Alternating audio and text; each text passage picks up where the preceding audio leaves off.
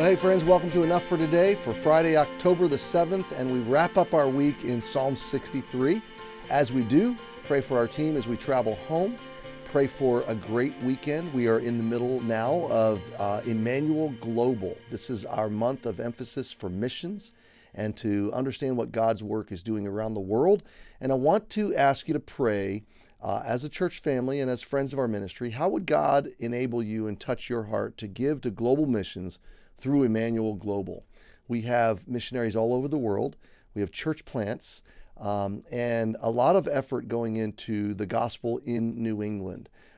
Church revitalization, mentoring pastors, on and on we could go.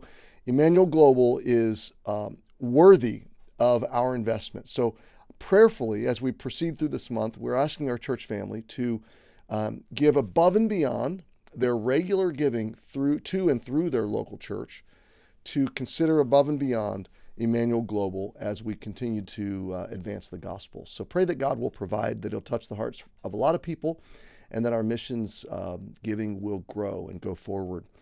Well, we're in Psalm 63. David's in the wilderness, and he's seeking to experience God. He's feasting on the glory and the goodness of God alone in the wilderness, intimately with the Lord spiritually. So he says in verse 4, we saw it yesterday, "Thus will I bless thee while I lift up my hands in thy name. My soul shall be satisfied as with marrow and fatness, and my mouth shall praise thee with joyful lips." So today we move into verse 6. "When I remember thee upon my bed and meditate on thee in the night watches." So that's the end of the sentence. So I want to join the whole thought now. Verse 5 and 6 are kind of one sentence. My soul shall be satisfied as with marrow and fatness. My soul will feel spiritually like my stomach feels at the end of an incredible feast of the richest, most delicious food. That's how my soul will feel, and my mouth will praise thee with joyful lips. As a result of what? Now, as a result of remembering God upon my bed and meditating on thee in the night watches. Now, this is something that I really challenge myself as well as you in this regard. Here is what happens to me. I lay down at night and I begin to think of all the problems and all the difficulties and all the challenges and the things that are coming up, and my mind begins to churn. And if I go to sleep, if my mind starts to stir at 1 or 2, all those problems come back, but the first waking thought at 5:30 or 6 or 6:30 in the morning, it all comes back. Training our mind to rest, to be at rest, I think is right here. Remembering the Lord upon my bed. Now, I can't tell you how many times I've been laying wide awake. I can't get my brain to settle down. I can't get my mind to stop racing and my thoughts to stop racing. And finally, now this is to my shame, okay, but finally, in exasperation, I say, Lord, I need sleep. And you said you give your beloved sleep. So Lord, I need you to calm my mind and my heart, and I need you to put me to sleep.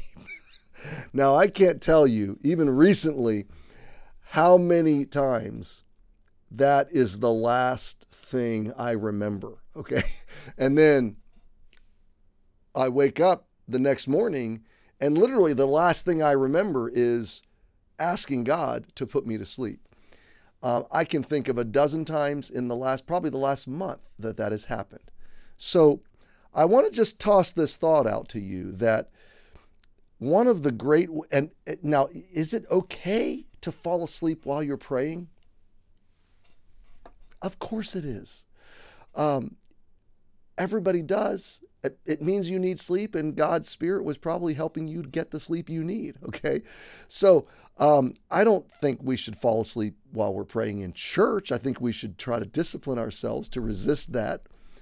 But, our minds get trained, and it's a good thing to drift off to sleep at night in bed while you're praying. That's a very good thing.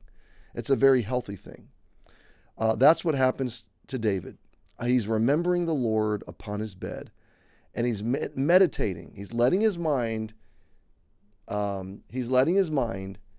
have spiritual cinnamon rolls as he drifts off to sleep.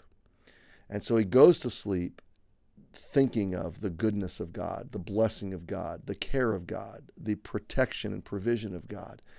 He's resting in the arms of his Savior. He's going to say it in a minute, the shadow of his wings. He is a baby chick snuggling up under mom's wings where it's warm and safe and intimately provided for and protected. And he's going to train his mind to drift off to sleep in that context. Now, my friend, I need that advice as much as you do. It's a much better way to go to sleep than simply to medicate yourself, though. Okay, if that helps, do it. I'm simply saying, and if it's healthy, do it. I'm not advocating the misuse of medications, but if it's something that medicinally is appropriate and medically appropriate. But there's a great way to go to sleep, and that is meditating on God, praying, remembering him, thinking about the good things he's done for you.